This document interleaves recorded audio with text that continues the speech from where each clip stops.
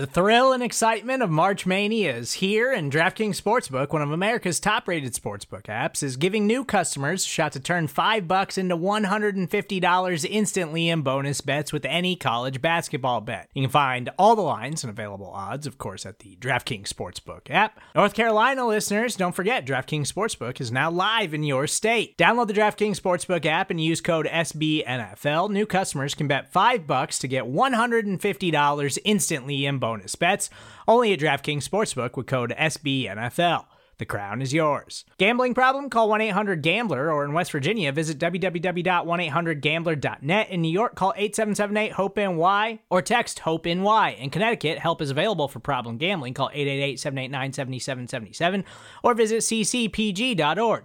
Please play responsibly on behalf of Boot Hill Casino and Resort. 21 plus, age varies by jurisdiction. Void in Ontario. Bonus bets expire 168 hours after issuance. See dkng.com/bball for eligibility, deposit restrictions, terms, and responsible gaming resources.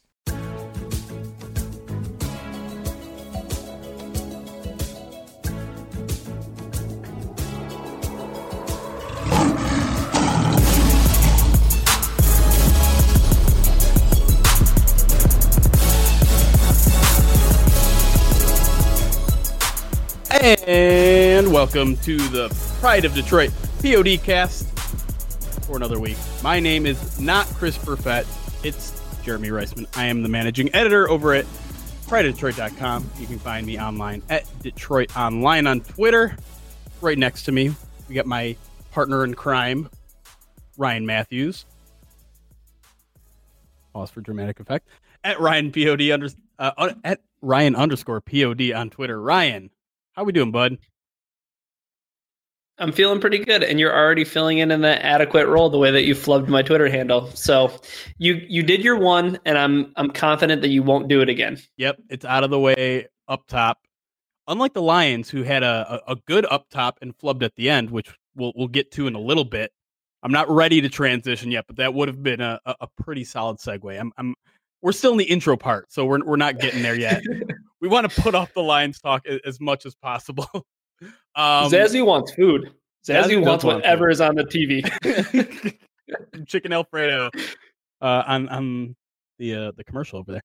That's just for you video watchers. If you are listening to the podcast and don't know already, we live stream this podcast every week at 8 p.m. Eastern on Sunday evenings on twitch.tv/Pride of Detroit. This is the final day of Movember, even though it's the first day of December. This is the last chance, chat, for you to see this. Man, and it looks great, doesn't it, folks? It's horrible. I thought about maybe in the third segment just shaving it, but probably not great for the audio listeners. We just got to hold the trimmer really close to the microphone, I think. Yeah. Ryan, how's your Thanksgiving, bud? My Thanksgiving was just fine. I spent it with my dog. Nice. We ate some food together. We watched some football. Other than that, I won't get into any of the nitty gritty details, but I will say that the Lions probably had a better Thanksgiving than I did. Oh man. even the fourth quarter Lions? Well, like, think about it this way. Like, David Blau showed up. Mm-hmm. David Blau showed up. And at least it was like, maybe if that's the equivalent of showing up to a Thanksgiving and meeting a relative you've never met before, and they're actually pretty cool. Like, I didn't even get that. I like that. Yeah. That's like a distant cousin. I think that it's a sloppy segue now that I'm explaining it, but let's jump into David Blau's performance, because I think you put it in a really good way. A guy that really we knew nothing about, wasn't in training camp. We don't get to see team drills during practice during the week. We only get to see individual drills. So literally he's a pretty big unknown unless you're familiar with his work at Purdue. And he comes in a really tough situation, off a short week, not really having any practices. They were doing all walkthroughs in the week. Comes out, throws 2 touchdowns in the first quarter, including a 75-yard bomb. I mean, the rest of the game certainly didn't go as swimmingly, but all things considered, could you have imagined a better start for David Blau against a really good Bears defense too? No, I don't think you could have scripted it any better. And I think the fact that Thanksgiving got off to such a good start, I think, because of Darrell Bevell. And I want to give David Blau all the credit that he deserves, but 3rd and 10, it looks like, it's going to be a shaky start for this rookie quarterback getting his first crack at playing quarterback in the NFL. And boom, 75 yards to Kenny Galladay. And I think that probably gave him a lot of confidence. And I think you saw that carry itself throughout the first half. And then you saw it kind of wane in the second half. So, he was the 4th highest graded player on offense for PFF. For the Lions, I imagine. Yeah, for the Lions. Yeah. What? I don't even want to talk about the Bears. I don't even want to acknowledge them on this podcast. But I think what a lot of Lions fans have to be at least optimistic about moving forward is that the Lions might have found their backup quarterback. And I don't want to overreact, but that was a really highly pressurized situation. You had a guy who didn't get a lot of reps in practice. All of a sudden he was the starter on Thanksgiving Day. And I think that he performed about as good as anybody put in that situation could have performed. What do you think? Yeah, I'm with you. I think I gave him a B- on my little report card at the end of the game, and I think some people might view that as a little strict. And I honestly I stand by it. He was pretty inaccurate for a lot of the day. His first throw was god awful, and I think everyone like audibly gulped after that pass, just like, oh boy, we are in for a long day. But credit to him, he did a lot of good things in this game too. And I think the one thing that I was really impressed with was his ability to manage the pocket. He typically saw where pressure was coming from, knew where to step up, knew where to slide and make throws. And that's something that a lot of people don't. I mean, Stafford didn't have that until like year 3 or 4. And so to see him do that in his first career game against a good pass rush, very, very impressive. And it extended some plays and gave him some opportunities. Of course, when it really mattered, he took a really, really bad sack on that final drive of the game where there was an A-gap blitz that he should have seen right away and gotten rid of the ball to live another day. But I mean, that's one play in terms of his pocket presence on a day in which I thought it was fantastic. Sure. And that's part of the learning curve, right? That's part of the learning curve. Absolutely. I mean, you can't expect a guy to be perfect with that sort of thing in his first game. And like I said, to be at the level where he was at in his first game was pretty phenomenal. The one thing that I will say about his kind of second half drop off is that doesn't seem to necessarily be a David Blau thing, because this was happening all year. Like even with Matthew Stafford, we got off to a lot of hot starts, whether it's a pseudo flea flicker. I'm not going to call it a flea flicker. In a couple other games this season, the Lions seem to have really good first quarters offensively and then slide back. And earlier on the season, I think the reason I put it out there is that the Lions tried to run the ball more in the second half and they couldn't run the ball. Well, now the weird thing is they can kind of run the ball. They've suddenly found a good back in David Scarborough, and they're averaging over 4 yards a carry in the last 3 or 4 games. I can't figure out what's going on with the offense now in the second half. And I'm not going to put it all on David Blau, because we saw it with him. We saw it with Driscoll. We saw it with Stafford. And it's getting really frustrating kind of seeing the same script play out every single week, because, I mean, we know the script on defense. Like, they're bad. They're bad most of the game. They're especially bad when they need one more stop at the end of the game like they did this game. And boom, that's the end of the game. And I think the Lions played well enough offensively to win this game, but they didn't in the second half. And that to me is just like so much of a recurring thing where it's like the offense just needs one more play to keep the defense off the field and not even have them factor into the game. Whether it's the early timeout in the play that would have gotten a third down conversion way back in week 2 or 3, or, just I feel like there's a million examples of that throughout the season. The Packers Monday night game, they had a chance to keep the defense off the field and they didn't. And then the defense blew it. And that to me was the most frustrating part of the game. I didn't expect the Lions to win this game. I know I predicted them, but that was kind of like hey, it's a Thanksgiving miracle, maybe. But once David Blau was the starter, I had no expectations for winning this game. And the fact that they kept it close doesn't really mean much to me. I just wanted to win. I just did not want to see the game play out. Everyone threw up the Groundhog's Day memes and GIFs after the game. But I mean, that's what it is. It's the same thing every week. And I'm pretty sick of it, man. Mm-hmm. Well, it's hard not to get sick of it. And I think like you said, the Lions have been a victim of the turd quarter all season long. Yeah. And if you take a look at, if you take a look at the third quarter of this Bears game. The Lions come out first drive of the second half, 3 plays, punt. Yep. Second drive, 3 plays, punt. And they didn't even really do anything until they had that nice little sustained drive there in the third quarter. It was like 15 plays or something. It was a long drive. They started all the way on their own 25, but ended up in a field goal. So the Lions have been victims of the third quarter, and you wonder how much of it has to do with the fact that, and all of us have heard the stat, that the Lions have had the lead in every game that they've played in, right? Yep.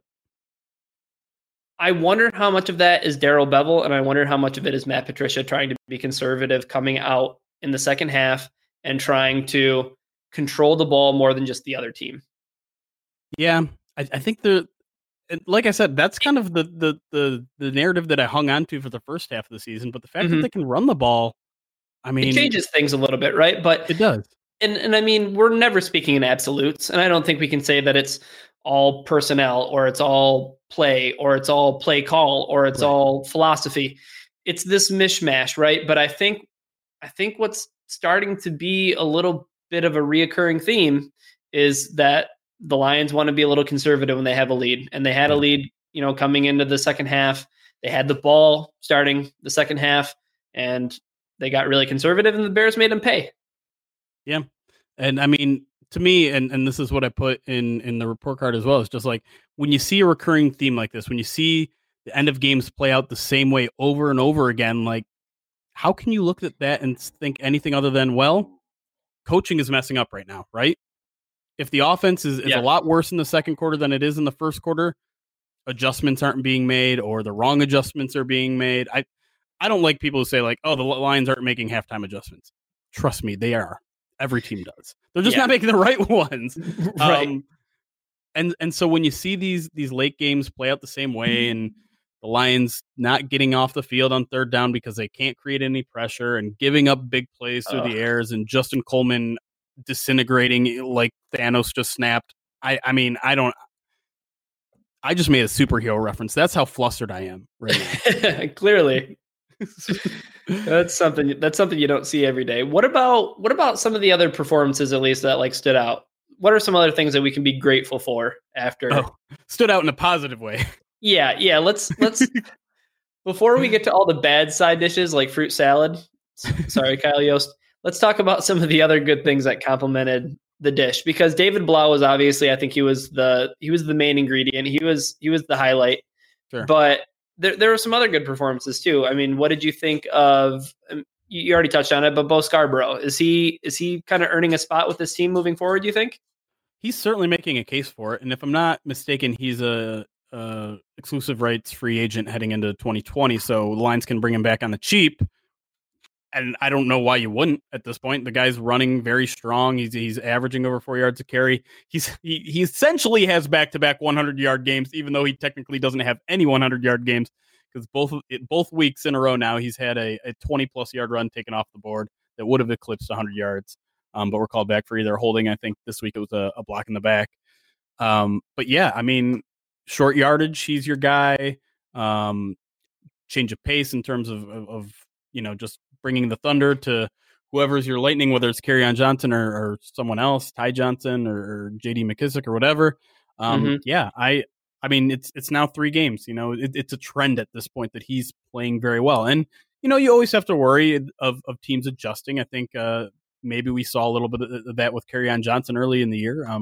People caught on to his tendencies and he wasn't as effective. So he doesn't have like the number 2 running back job locked up right now for 2020. But he's the leading candidate at this point, I would say. Yeah, I think going into next season, you have to almost consider him somebody who's going to be a part of the Lions' plans moving forward. And to add to that, obviously somebody who's going to be part of the Lions' plans moving forward, Kenny Golladay. Mm-hmm. Only 5 targets, 4 catches. One of them that big play, obviously on the first drive, the 75-yard catch for the touchdown, but still finished with 158 yards receiving. So those other 3 catches, big plays. Yeah. And I mean, that's I think the one bright spot of this team really consistently has been the wide receivers, right? They're big play machines, whether it's Golladay or Jones or Marvin Hall when he wasn't on the IR, and even Danny Amendola has turned out to be a pretty good signing. In a free agent class that's turning out worse and worse every week. Looks like I would say Danny Amendola might be the best of those signings in terms of cost and production. So yeah, I'm happy about the receivers. I imagine they're going to stick with this crew next year. Amendola is the only one that isn't signed through next year, so that's a big question there. But I think it's time to start talking about some bad stuff again. Because I think we're running out of good things to talk about, honestly. Well, it's funny because we all the good things we talked about were on the offensive side of the ball. Yeah. Which, if you want to talk about more reoccurring themes this season for the Lions. Yes, exactly. Yeah. But the defense, again, makes Mitchell Trubisky look like a competent quarterback. Again, no pressure. And this time they almost had everyone back. They didn't have Snacks for this game, but they had just about every other defensive line piece that was supposed to make this an elite unit. Mike Daniels is barely playing at this point. Deshaun Hand returned to one tackle on the day, I think, and just about nothing else. I mean, Trey Flowers is still playing pretty well, but with the amount of tension he's getting, you'd never notice. He gets, one sack on the day, I think, and that's it you get from your front. Yeah.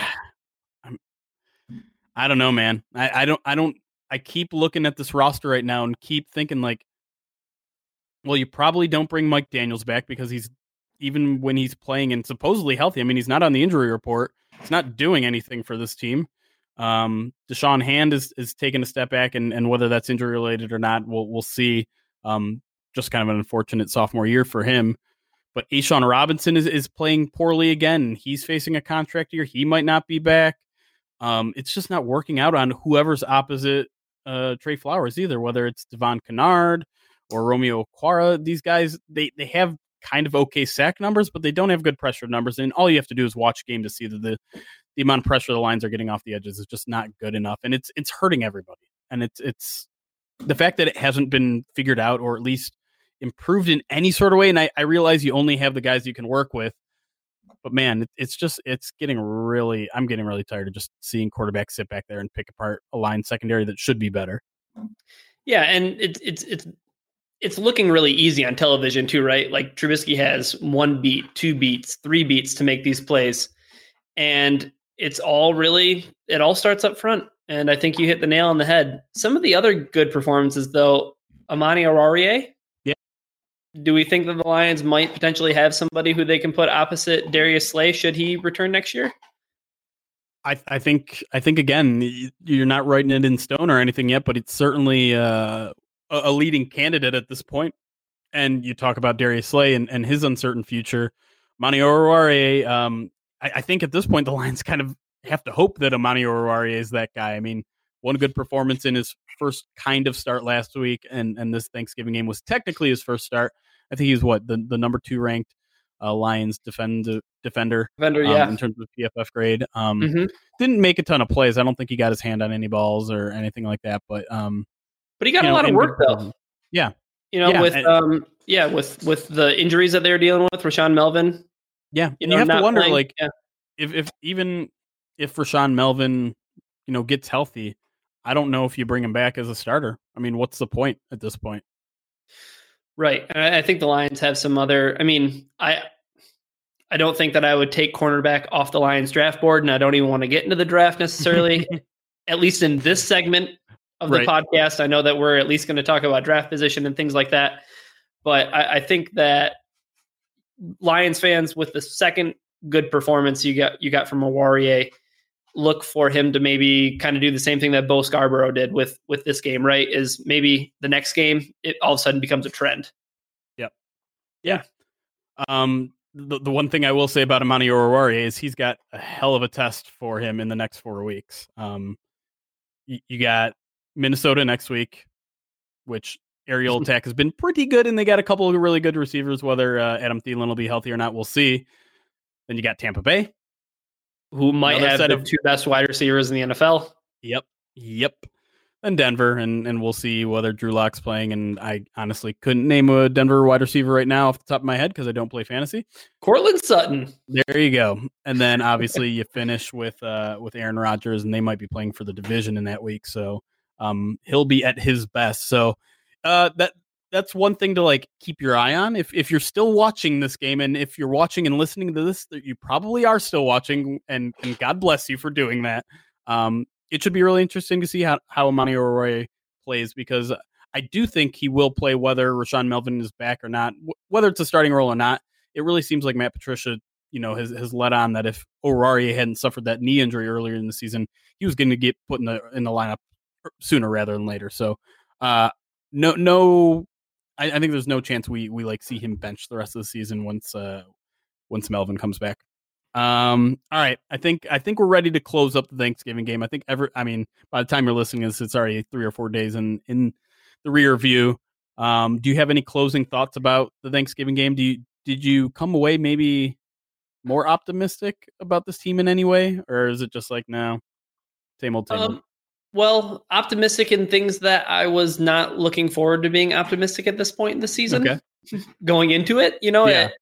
I wasn't looking forward to Thanksgiving to say, the Lions might find their backup quarterback of the future, or the Lions might find their situational running back of the future, or, the Lions might find a good piece at cornerback. But I think that they're on the right track with those things that I just mentioned. So I think if Thanksgiving Day was good for anything, it was a good opportunity to see some players who factor into the Lions' future moving forward play well. And that's all you're really looking for with the rest of the season at this point. Wins and losses, not that big a deal, unless you're losing. Unless we're losing, and it affects your draft status, your draft order, draft standings. And that's what we're going to get into when we come back next. We're going to talk about Week 13 around the NFL, specifically talking about Lions draft status, where they could go, where they stand, where they could finish by Week 17. We'll get to all of it when we come back from PODcast.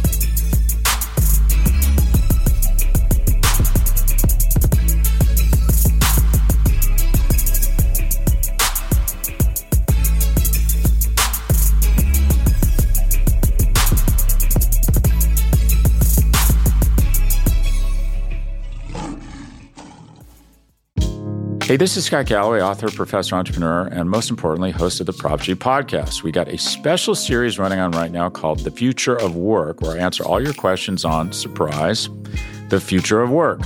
Questions including, what are we missing when we work remotely? Or how do we handle work-life balance when a major opportunity comes knocking? From the provocative to the technical, we're offering insights you won't want to miss. So tune in to The Future of Work, a Prop G Pod special sponsored by Canva. You can find it on the Prop G Pod wherever you get your podcasts.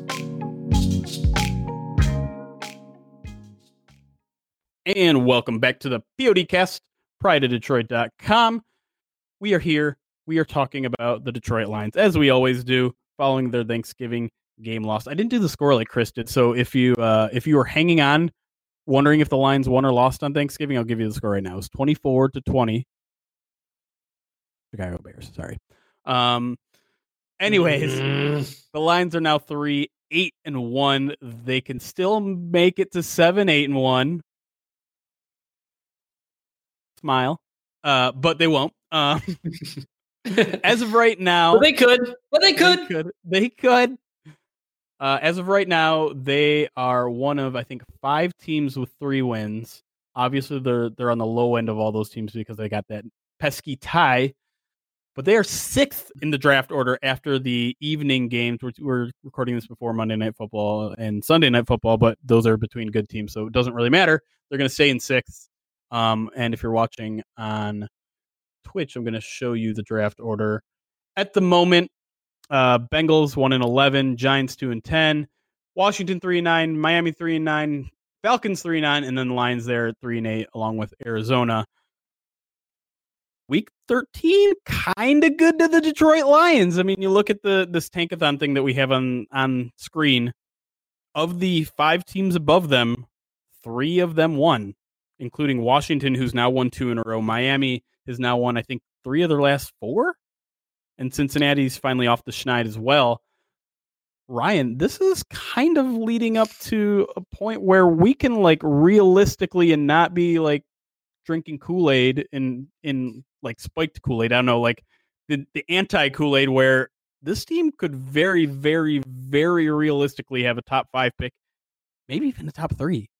Oh, see, Jeremy, this is the thing we do, right? This is the thing that Lions fans do.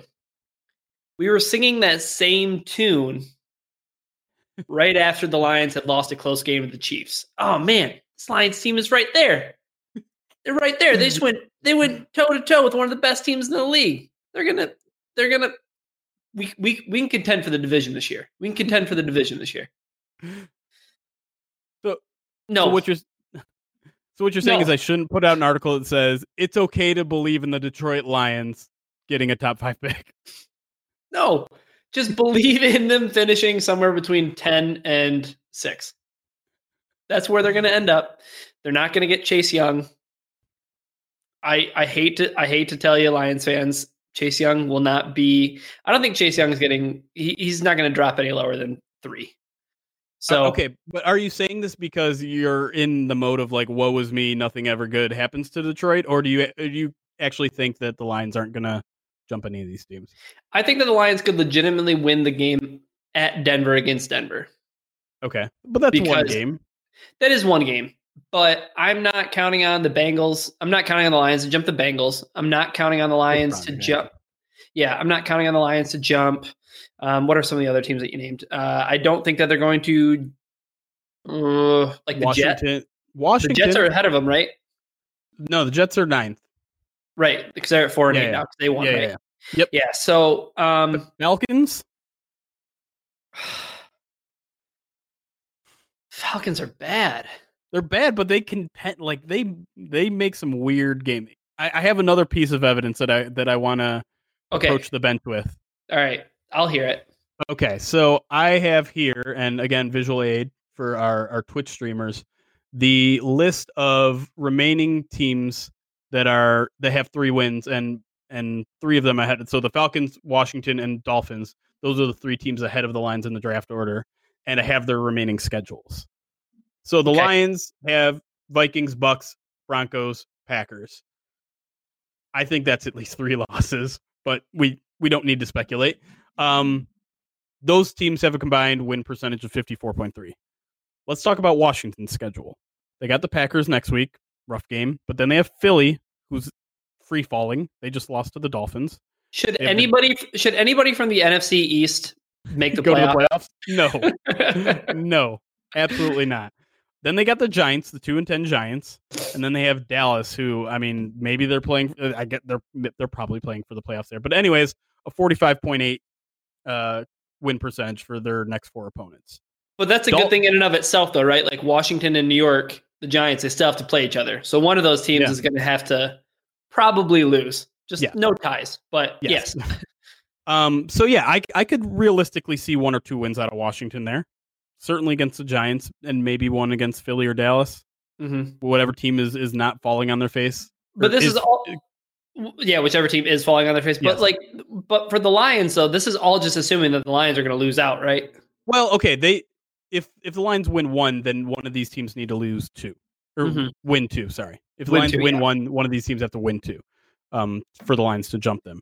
But now let's look at the Dolphins. They've got the Jets next week. They've got the Giants the week after that. They've got the Bengals the week after that. Oh, that's the Christmas showdown. Yes, that's the Christmas showdown that we were hoping was going to be 0-15 for 0-15.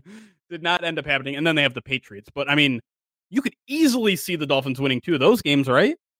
Oh yeah, especially with the way that they're playing now. They have Fitzpatrick. Devontae Parker might be the best receiver in the entire NFL. He was making some incredible catches today. But yeah, I mean, not in jest. I think you could see the Dolphins winning at least 2 of those games. Yeah. And if they don't, well, then they're losing those games to teams that we also would like to see win. Sure. Yeah. Then the Giants are picking up wins, or the Bengals. And let's be clear, the Lions aren't catching the Bengals. I know today was a good day for them, but they're not going to catch them. Like it would have to be a lose out, win out situation. And if you look at the Bengals the Bengals schedule, it's not going to happen. Let's move to the Cardinals. Their next 4 opponents have a 50% win percentage, so it's up and down. Panthers, 49ers, Jaguars, Bucks. Certainly could see 2 wins there. Right? For the Cardinals? For the Falcons. Oh, okay. You said Cardinals. I'm sorry. Yeah. Let me reset there. Okay. Falcons, next 4 games. Panthers, 49ers, Jaguars, Buccaneers. So 3 teams with losing records there. Yeah, and the Panthers don't look especially good either. So, right. Yeah, I think which of those games are at home? Because I feel like the Falcons do play really good at home. Yep, they have the Panthers and Jacksonville at home. Okay. And then lastly, you're talking me into this a little bit.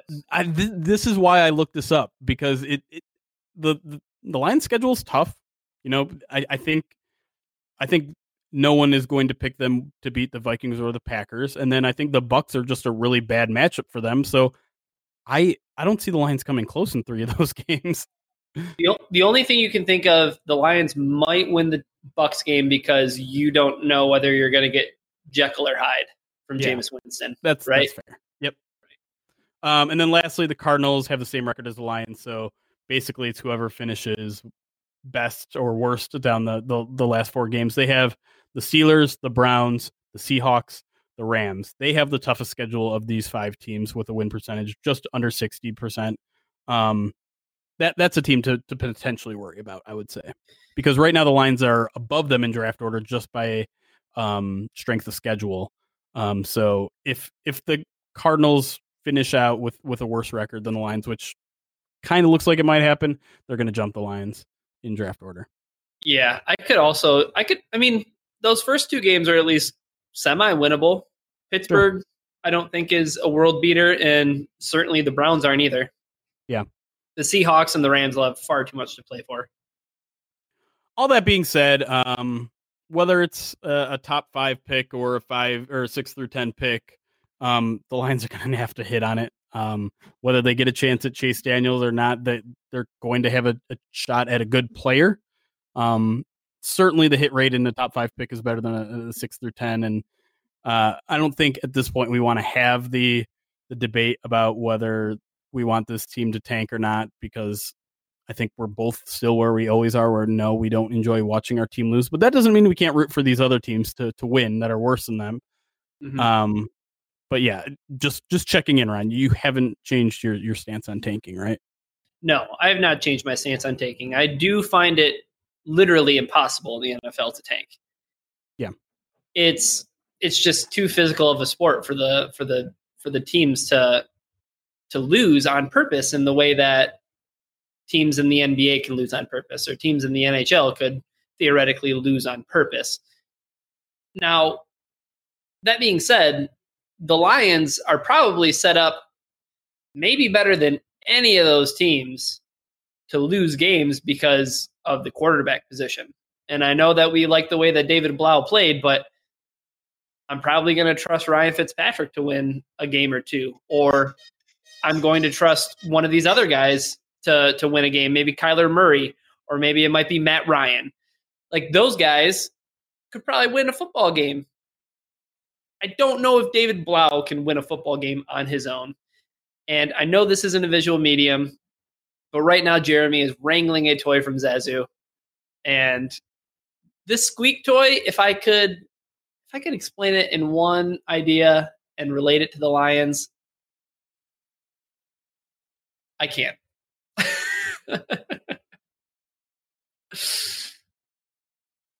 Okay.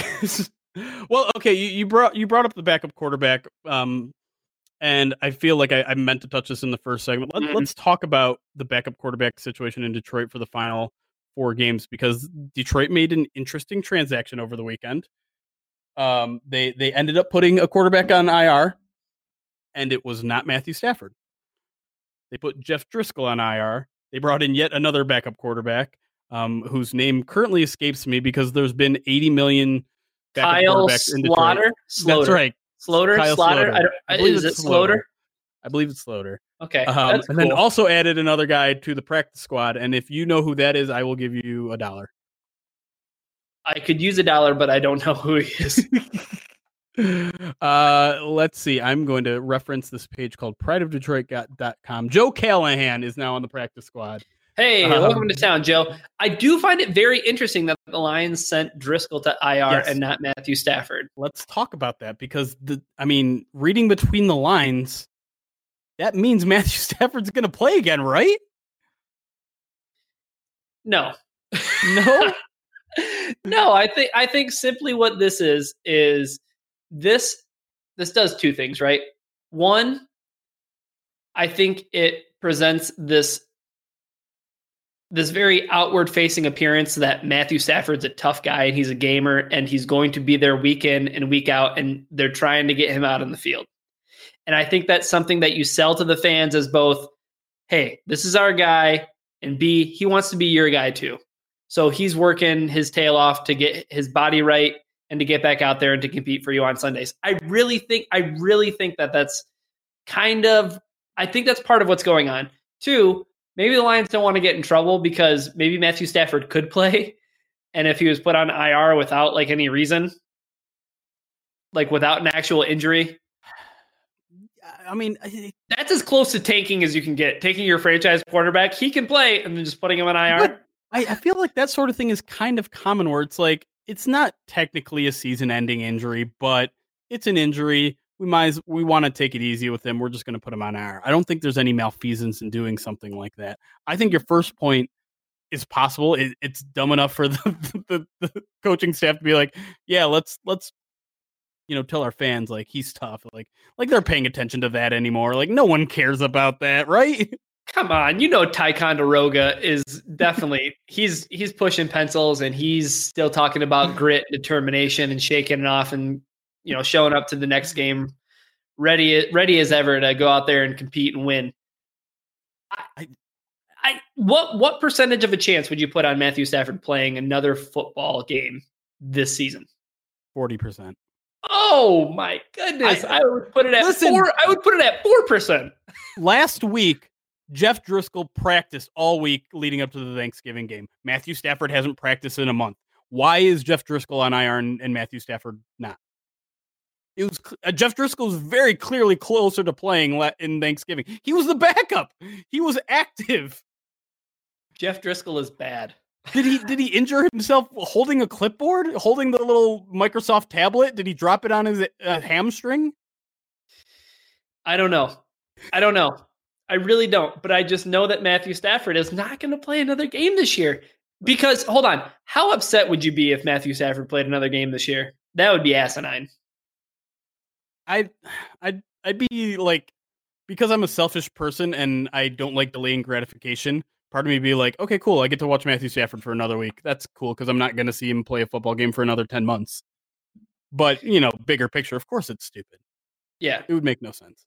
It would make no sense. So I'd be a 6 out of 10 mad. I mean, it is still a very peculiar move to send Driscoll to IR and to keep Stafford. I mean, if you believe the reports coming out of Schefter, it's probably all just like Matthew Stafford being really pissed off right now. And it's just like, I want to play. Don't put me on IR. I'm your franchise quarterback. You let me play when I'm ready. And I mean, he's literally said those words to the media. It's like, if I'm healthy, I'm playing. I don't care what our record is. I don't care if we're in or out of the playoffs. I'm playing if I'm healthy. And so that's why I think it's 40% or maybe even higher. Yeah, I think that's fair. I also think that while Matthew Stafford can say those things, I don't think that that's a check he can cash necessarily. Do you think there's any value of him playing at all this year? But I think I've seen some people throw out there he still needs time to develop under the system with his offensive coordinator, with Darrell Bevell. Plus, let's see him with the running game. Now we got a running game going. We've always wondered what Matthew Stafford looks like with a running game. No. I think a couple tried to get things. you to take the bait. I know. Good for you. Did. Good for you. You did. And I know you're really just playing devil's advocate because there's nothing to see. I think Matthew Stafford had Darrell Bevell's system down just fine. I think the fact that the Lions decide to, put their foot on the gas and also take it off the gas at certain times is pretty apparent. And I don't think that's a Matthew Stafford problem. So I think that Matthew Stafford playing another down in 2019 is just totally silly. That's just such a goofy idea. See what you have. See what you have outside of Matthew Stafford. You know he's your franchise quarterback. Yes, that's the best argument right there. Like let's throw this off the table. Matthew Stafford is going to be the Detroit Lions starting quarterback for the 2020 season. Yes. No ifs, ands, or buts about it. He's not going to get traded for draft picks. He's not going to. Nothing. Nothing's going to happen. Matthew Stafford will not be on another football team come 2020. He will be the starter for the Lions in 2020. And you said it exactly, Jeremy. You said it earlier. Big picture in mind, there's not one single good reason as to why Matthew Stafford should play another football game this year. What if I could guarantee you that in the season finale, he catches a game-winning pass thrown by Graham Glasgow? Worth it? Well, worth it for a couple of reasons, but also not worth it because it's a win, right? Yeah. But worth it in the sense that Graham Glasgow's on the field. What if it was Kenny Wiggins? Nope. Two thumbs down. 2 thumbs down. I still don't understand it. Graham Glasgow was the highest graded offensive player for the Lions. The only played 55 snaps. I still have an irrational hope that he's getting an extension, but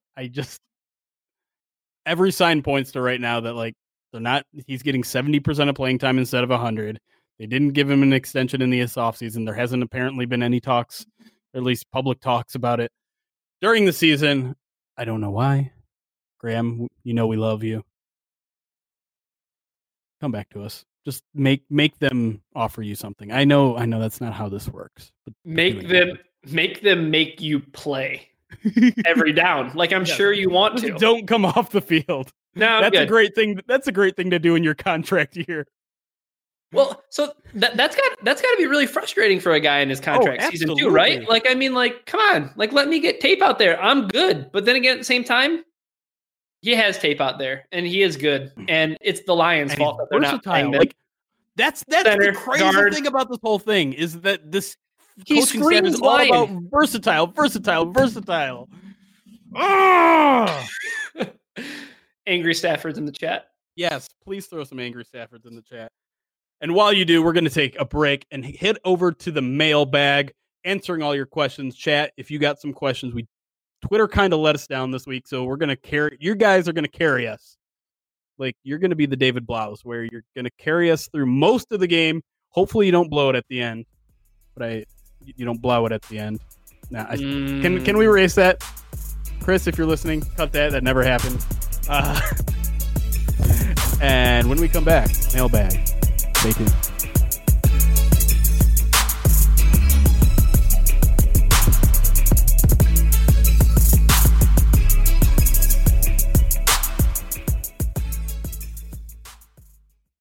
Mail time. Mail's here. Here's the mail, it never fails. It makes me want to wag my tail. When it comes, I want to wail. Mailbag. That's hashtag SPOD on Twitter, on Twitch.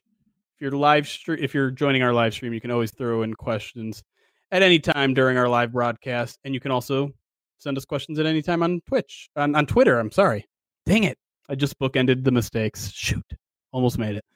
Anyways, we take your questions last segment of the show almost all the time. We're really going to need to rely on you guys in the off season. So make sure you get your fun questions. And that's the thing. I think a lot of people who are new to the podcast don't realize that we like taking some fun questions that aren't necessarily Lions related.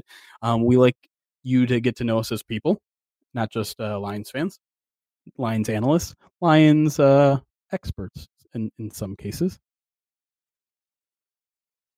You talking to me?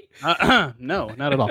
Anyways, let's start on Twitter with our good friend Brett Kuzno. He's not too happy these days.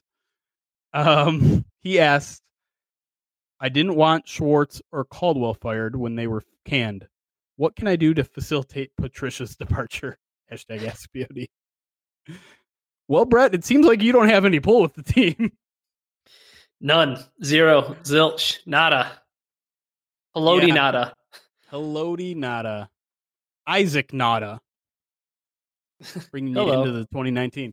Yeah, I mean, a lot of people want a sense of control with this team, and I'm sorry, you just don't have any. I want to say, you know, if the boycott of Thanksgiving would have worked, then Martha Ford would have fired everyone. And I mean, personally, I'm not for any of that sort of stuff. I'm not ready to necessarily fire anybody or anything like that. But there's very little you can do. This team is one of the least valuable franchises in the league. So in terms of buying stuff, in terms of ticket prices and all that sort of stuff, the Lions aren't in a good spot anyways. So you can't really hurt them in their pockets that much. And it's not like that's going to hurt Martha Ford anyways. I mean, she's a 90-year-old woman who's a billionaire. There's not much you're going to do. Just be like, uh-oh, I don't know if I'm going to be able to, you know, live outside of a cardboard box for my remaining years. She's going to be fine. Yeah. And she should live fine. And I think that she does just about everything that you would hope an owner could do. Right? I mean, like, at least there were changes that were made, you know, with Martin Mayhew to Bob Quinn, with no, that's the only one I'm going to say, because while Jim Caldwell doesn't want any of our apologies, it doesn't seem like Matt Patricia was the right hire for this team. But with that being said, I'm totally lock in step with you. I don't think that not showing up to games does anything but give more fodder to the waters, right? I think the only people that are interested in that are the people that are swimming around looking for the chum. They're looking for the easy stuff to talk about. Yeah. If you want to say that the Boo Birds are out at, you know, they talked about this on the telecast, and I'm not sure if you watched the replay of the game, Jeremy, but the very first play where there was a penalty and the Lions had to re-kick, they're already talking about how the Boo Birds were already out at Ford Field. They hadn't even gotten through like a single play. People were booing, and I understand their frustration. There's nothing that you can do as a fan of this team to force the organization to lose money on TV revenue. Like, right. That's right. You can't do anything about that. So, but what you can do is you can do something for yourself. And if you want to stop showing up to games because, like, you stopped watching Michigan games for part of the season, you can do it for your own personal health and your own personal well-being. And if you want to do that, I totally support you in doing that. But nothing that you do is going to hurt Martha Ford enough that there's going to be a change in ownership. And if you do check out on the Lines, you can just come back here and we recap the game. Perfect. And we have Plus dogs. You get entertainment, and you get entertainment every week out of us. Positive entertainment for the most part. I just subscribed. I wasn't going to say it because I did pop up, but you know, I didn't want it to necessarily be part of the general podcast that are the audio listeners. But yes, Ryan just subscribed to the Twitch channel, got in the last second for our Movember campaign, and so we appreciate that, Ryan. Thank you, bud. Just trying to pat myself on the back. All right. Next question. Our friend Walker Kelly on Twitter at Walker Kelly 13 asks, is the NFL fixed sometimes, and why is the answer yes? Oh, brother. Okay, I brought this one up for a very specific reason. And again, this is going to be a visual aid. So if you aren't watching us on Twitch, I'm sorry, you're not going to see it to the full extent. But there was this study that got released, and I'm using the term study very loosely because it comes from the bowels of Reddit, where they put a chart together of teams who have gotten first downs via penalty on third down from 2010 to 2019, so through week 10 this year, and how many they've received and how many they've given up. And chat, are you ready for this?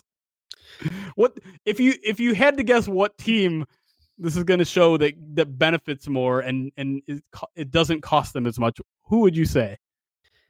It kind of smells a little cheesy in here. It should. because it is the Green Bay Packers by a long shot. They have over 110, where no one else has over 100 except for maybe the Patriots. Interesting. Meanwhile, you have the Lions not quite in the bottom right, but pretty close to the bottom right here, where they've given up 80 first downs, 85 or 86-ish via penalty, and they've only received about 71, 72 based on this chart. And let's be clear here. This is Reddit. I have no idea how accurate this is. I'm not trying to spread propaganda purposely. So let's be clear. I don't know if this is 100% accurate, but it's fun fodder for the people that do think, the Packers get the benefit of a call. And also you have to realize that if you're a better team, of course you're going to get more penalties in your favor because you're a better team. You don't have to commit fouls to even up the game. So there's a little factors in everything here, but it is kind of just fun to think about.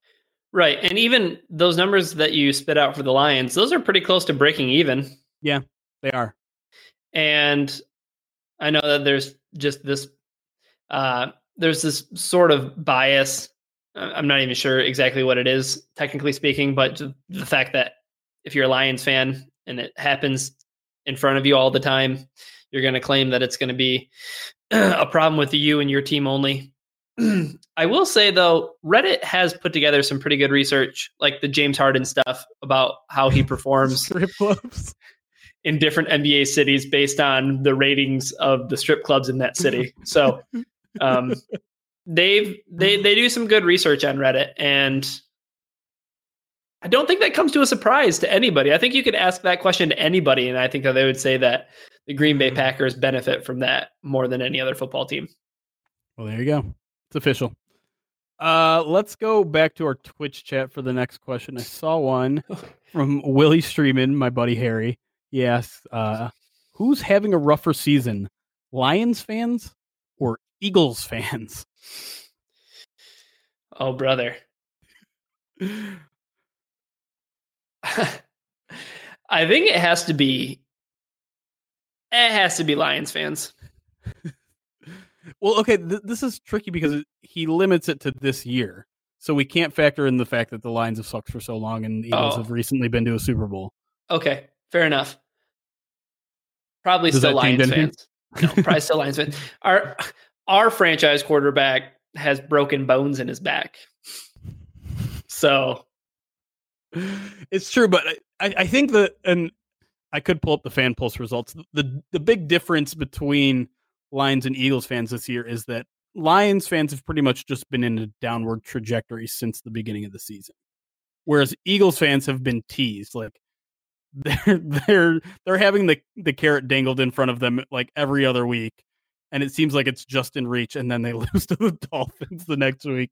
Well, I mean, yeah, they even got something served up on a silver platter, no pun intended, when the Buffalo Bills, the paper elephants of the NFL, and I stand by that, and they're going to lose some games here pretty soon. Like, they got Baltimore next week. Good luck with that.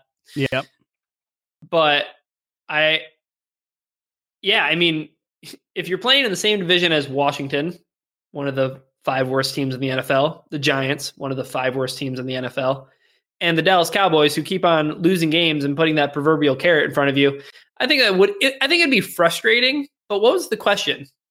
Because I have a hang up on the wording. Okay, it was who's having a rougher season, Lions fans or Eagles fans? You know what? I'm going to change my answer. I'm going to say it's Eagles fans because turbulence is rough, right? Like, yeah. I mean, the Eagles, they're flying that plane and they're hitting turbulence at every single week. Plus, they lost to the Lions. Right. That is also true. I brought up the schedule, the Eagles schedule of this season so far on our Twitch channel. They start off with a win against Washington. Then they lose 2 straight to the Falcons and the Lions. Now look back on those teams now and consider those are 2 3-win teams. Please say yikes. Then they win 2 games, including one at Green Bay. Then the other one being the Jets. Then they lose 2 in a row, Vikings, Cowboys. Then they win 2 in a row, Bills, Bears. Now they're on a 3-game losing streak. Yeah, and to lose to the Dolphins, I think that if you would have told any Eagles fan week 1, week 2, week 3, week 4, week 5 that they were going to lose to the Dolphins, I think Eagles fans would have at least been like, well, at least we know this team is bad. Right. Yeah. And here's the fun torment about it is that they're not done. We're not done tormenting the Eagles this year because they are a game out of first place in their division right now. Okay, that just goes back to my point. Nobody from the NFC East should make the playoffs. They should let all 3 teams from the NFC West in and go ahead and throw another team from the NFC South. Why not? Yeah, I don't think anyone would be upset if they just completely barred the NFC East from the playoffs, and they'd be right in doing it. I don't care what kind of president it sends. Get them out of here. All right, we got a question from our den mother, Suzanne Bakush, at BHY Mother on Twitter. She asks, and this is a good one for you, Ryan, English teacher. Oh boy. What's your favorite book? And then she also has a Lions question after that. But I want to start with what's your favorite book? And your eyes just showed one of panic, like you've never thought about this question before. No, I have thought about this question way too often because this is always one of the icebreakers, get to know you first day of class. Yeah. I let students ask me a question as long as they're school appropriate, of course. And I seemingly always get asked the question like, what's your favorite movie? Or what's your favorite kind of music? Or what's your favorite book?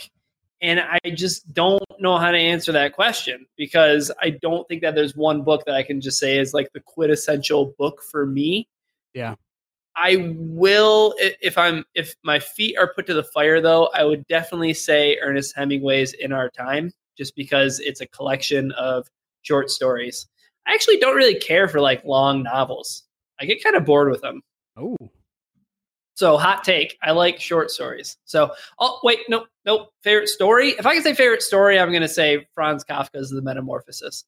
There you go. But yeah, so a little too hoity-toity for the chat, huh? Hemingway and Kafka. Okay. I'm not even answering because you just like I'm going to answer something that sounds like Dr. Seuss in comparison. So, Diary of a Wimpy Kid.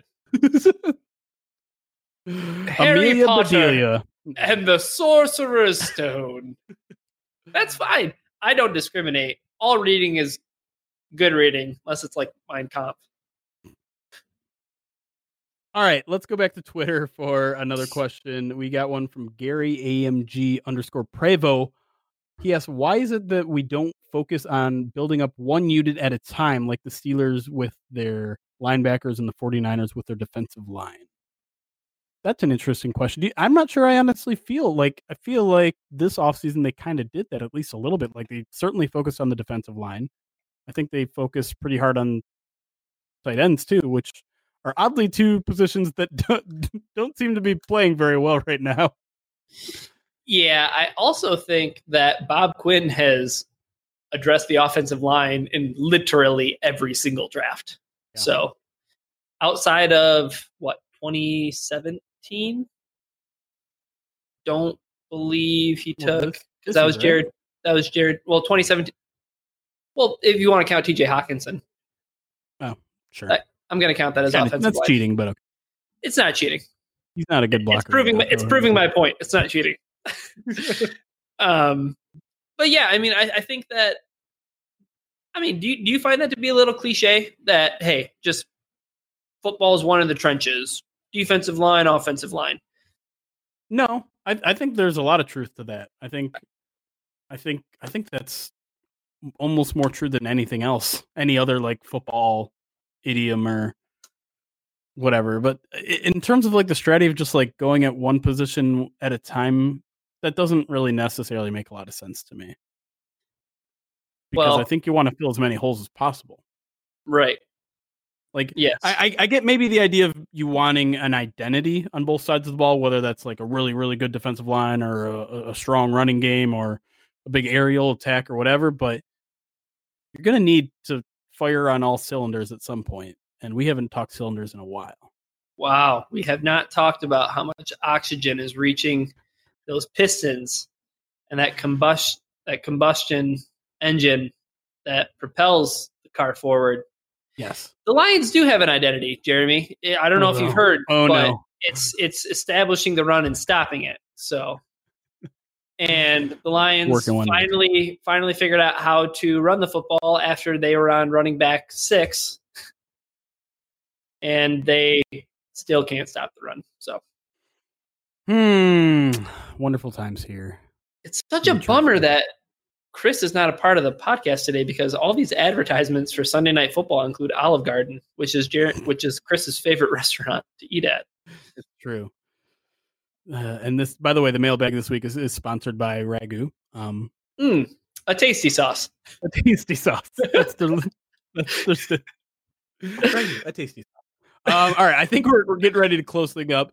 I have a question for mailbag, which is unprecedented. Oh my goodness! I'll allow it as the judge. Thank you. We've heard a lot of talk in the past couple of weeks about dark days in Michigan sports, and it certainly has played out that way. Every team is in last place or finished in last place this year. College football hasn't been a lot better. Michigan just dropped a billionth game in a row to Ohio State. Michigan State just barely squeaked into bowl eligibility this year. Quick lane bowl, baby. Let's include the college football teams in this conversation. Which Michigan sports team has the brightest future? And I want that in terms of where they are now to improvement. So if Michigan football is going to continue to be 9-3, 8-4, and get whipped by Ohio State, that's a net 0. I'm holding you in contempt. Oh man. See, this is just, I think it's truly like a fool's errand. I don't know, because you look around at all of these other teams in Detroit, and if we're just talking about the state of Michigan as a whole, I don't know if any of them elicit the confidence that I have in Matthew Stafford as much as the next guy. You know what I mean? So yeah. I don't think I look at the Detroit Pistons and say Blake Griffin's going to be the guy. Right. Dylan Larkin is the guy. I'm struggling to think of a Detroit Tiger.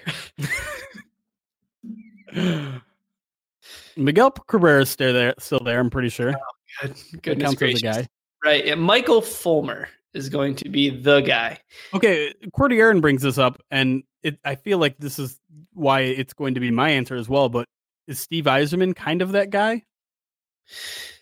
Oh, I don't think so. Okay. No, it's a good direction to being in. He's like being active. He's making transactions. He's trying to acquire talent. I think that there's a decent pipeline of players. I just think that the Red Wings are probably 2-ish, maybe 3 years away, and they have a lot of guys that they have to retain. Yeah. And they also have the benefit of being literally at rock bottom right now. I feel like it can't get worse for the Red Wings. Well, we're getting pretty close with the Lions too. Like, we're talking about potentially having a top 3 pick. Fair point. The Pistons are pretty bad too, but I also think that the Pistons have maybe the most talented roster of any team that's in the state. You have Andre Drummond, You have Blake Griffin, you have Derrick Rose, who is a more than serviceable player. Luke Kennard is a good player.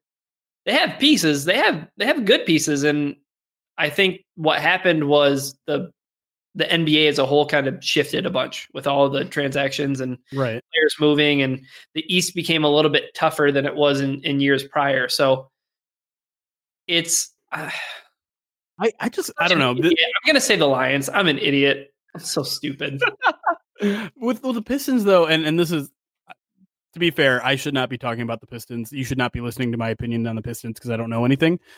But it feels like to me, from an outsider perspective, that they're peaking at this point. Like they've got as much talent as they're going to be. At some point, Blake Griffin is going to have to go, and then they're right back to where they were before Blake Griffin was here, which is lottery-esque picks. Mm-hmm. Right. Yeah. I mean, that's totally where they're at. But then also, Andre Drummond could potentially, I mean, he's going to opt out of his contract at the end of this year. So now you're going to be left with, if the Pistons don't move on from Blake Griffin, he's getting older. If Andre Drummond leaves, I mean, what happens then? I think the one thing that works in the benefit of basketball is all it takes is one guy, right? All it takes is one guy to turn your fortunes around.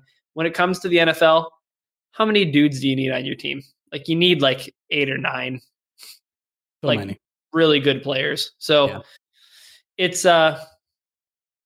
whatever. I'm an It's idiot. the Red Wings. It's the Red Wings. It's the Lions. Red Wings are making the Stanley Cup in 2022. It's the It's the Grand Rapids Griffins. They're the best team. They're actually losing a lot of games, but whatever. When are we going to a game? Dollar hot dog, dollar beers. Whenever I can get a dog sitter. Me too. Let's just put our dogs together and they'll babysit each other. Right, bud? That sounds. What could go wrong? What could go wrong? Nothing could go wrong because it's the POD cast, and we appreciate your patronage. Thank you for joining us. We'll be back here again, 8 p.m. Eastern on Sunday night, following next week's Minnesota game. We'll also have something in the works with the First Bite. We'll probably just keep it a normal First Bite since it's a division game and we like talking to our divisional guys. But we'll keep you updated there. That should be a drop on a Wednesday or Thursday. Stay tuned for that. For Twitch channel, for everyone listening, we appreciate you. We appreciate your patience with us, with the team, and all that stuff. Go Lions, and see you Bayside High. A tasty sauce. All right, chat. We'll hang around for a little bit to answer some questions. If you have any questions, I see Hannah asked how long the beard and goatee going to save. Stop. Chris, what are you doing? You're watching and making noises. Chris Grand said Rapids is happening when I get time back to Michigan, so I can make a fool of myself. Say that on air. There you go, Chris. I said it on air. You are welcome back anytime to do another Griffin /founder /whatever. I'm muting those notifications. I'm not saying anything you're saying now. But yes, I'm shaving. I'm literally shaving this, I think, after I hang up this call. Like, that's how soon I want this off my face. Why? I actually think it's a pretty good look on you. I appreciate that, but I don't mind the look of it. I mind the feel of it. My upper lip feels like a Sahara desert right now. Stop doing that, please. Well, is it a moisturizer thing? Get some lip balm. Yeah, I have some lip balm. I didn't have it for the first 3 weeks because I didn't know it was a thing. Well, you live and you learn. Yeah. But no, it's not sticking around. I need my baby face again. I need to look like someone who needs to get carded at the movies. The other day, I got carded at sushi, and I didn't bring my ID. Oh no! Well, I got carded because I wanted a Sapporo, and I didn't bring my whole wallet. So I was like, I don't have my wallet. I'm sorry, I don't have my ID. She's like, okay. Do you want a water? I was like, what? Really? Yeah, absolutely. I was like, I'll drink water for the rest of the dinner because I look 8 years younger than I am. Chris is asking from chat, what game from days is worth watching on Game Pass? I would say the last Eagles Dolphins is worth it. Eagles Dolphins is probably worth it. Obviously, Ravens Niners was a good game, although it was kind of defensive, and I don't like defense battles. But absolutely 1,000% watch the last 5 minutes of the Chargers game. You will not be disappointed. The Chargers charging it up is worth the price of admission every single time. What happened? Well, they tied it up on it looked like they were screwed. Like, it was a 4th and 11. They complete this huge bomb, get a field goal with 30 seconds left. And I feel like I'm going to spoil this all, but whatever. And it looks like the Chargers finally fix their late game heroics, and then they give up a 40 or 50 yard pass interference penalty. Oh, and perfect. Yeah. I don't. Did what games did you watch today? Did you watch games today? Yeah, I did. I watched. Well, actually, I just watched Game Pass because this is one of my. I love when the Lions don't play on Sundays Mm-hmm. because then I get to You watch. Red Zone, you mean? Yeah. With Scott Hansen, who is a complete just jag off. He's such an idiot. What? You don't like him? I think he does a phenomenal job at it. No, I mean, I totally get how difficult it would have to be jumping from game to game to game and reacting things in real time, having, even a modicum of accuracy while maintaining a presence. Yeah. That's difficult. I can commend him for that. But some of the stuff that comes out of his mouth, like when Greg Olsen got knocked out. Oh no. He got knocked out. He got hit helmet to helmet and he fumbled the ball. And he was just like, oh, that's a fumble. Ball's already coming out. And it looks like Greg Olsen is out too. I'm like, okay. Side note. Well, yeah, guy just got clocked in the brain and I don't know. So some of the times he's just a little bit too football, but obviously you have to be at that level. So whatever. So yeah, I got to watch Red Zone. They didn't show enough of the Baltimore San Francisco game though on the Red Zone feed. Yeah, that's always my complaint with Red Zone is that you don't get the feel of any game. You're just kind of getting the highlights. I mean, they do a good job trying to overcome that by doing their little rewinds. This is how they got into the red zone. Yes. And things like that. But I don't know, when there's a premier game like Baltimore 49ers, I just want to sit there and watch that game. Sure. I'm fine. Yep. I'm fine with just getting okay, here's an in-game update. Here's what's happening and blah, blah, blah. I just want to sit and watch that game because it was fun. And that's what Buff Streams is great for, right? I can't confirm or deny that. We don't condone illegal streaming. Yes, though. Yeah. But yeah, it doesn't feel like there was a phenomenal finish this week. A crazy. I mean, there were a couple of game-winning field goals, but game-winning field goals are boring. The Carolina game. What happened in the Carolina game? They scored and then they got the onside kick. Oh, I don't know how that totally ended though.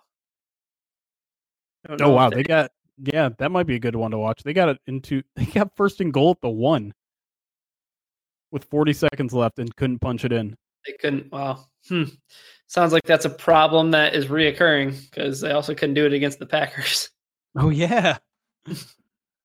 That sucks. Hey, is it more rough to be an Eagles fan or a Panthers fan? Man, just the Panthers for their year-to-year variance is got to be maddening. Has to be maddening. Also, add on to the fact that you have people who think that Kyle Allen is the answer moving forward. This was supposed to be the positive year for the Panthers, right? Yeah. So since 2012, they've literally gone winning season, losing season, winning season, losing season, winning season, losing season. And last year was 7-9. Now they're 5-7. They got to win out. Oh boy. Not gonna do it. Not gonna do it. All right, I think we might be done here. Let's get out of here. All the chat is Chris talking about his butt. All right. Well, Chris, we all have holes in our butts. We do. That's how we get rid of stuff. You suck, Chris. Shut up. This is just going to be us yelling at each other now? All right. Yeah. I'm out of here. Pretty much. All right, guys. I mean, from the antibiotics amuse me. No. We're ending this. Guys, thank you for all the subscriptions throughout the month. Like I said, we're sending them all to Movember men's health stuff. That's all I got. We'll see you again next week. Love you all. Bye-bye.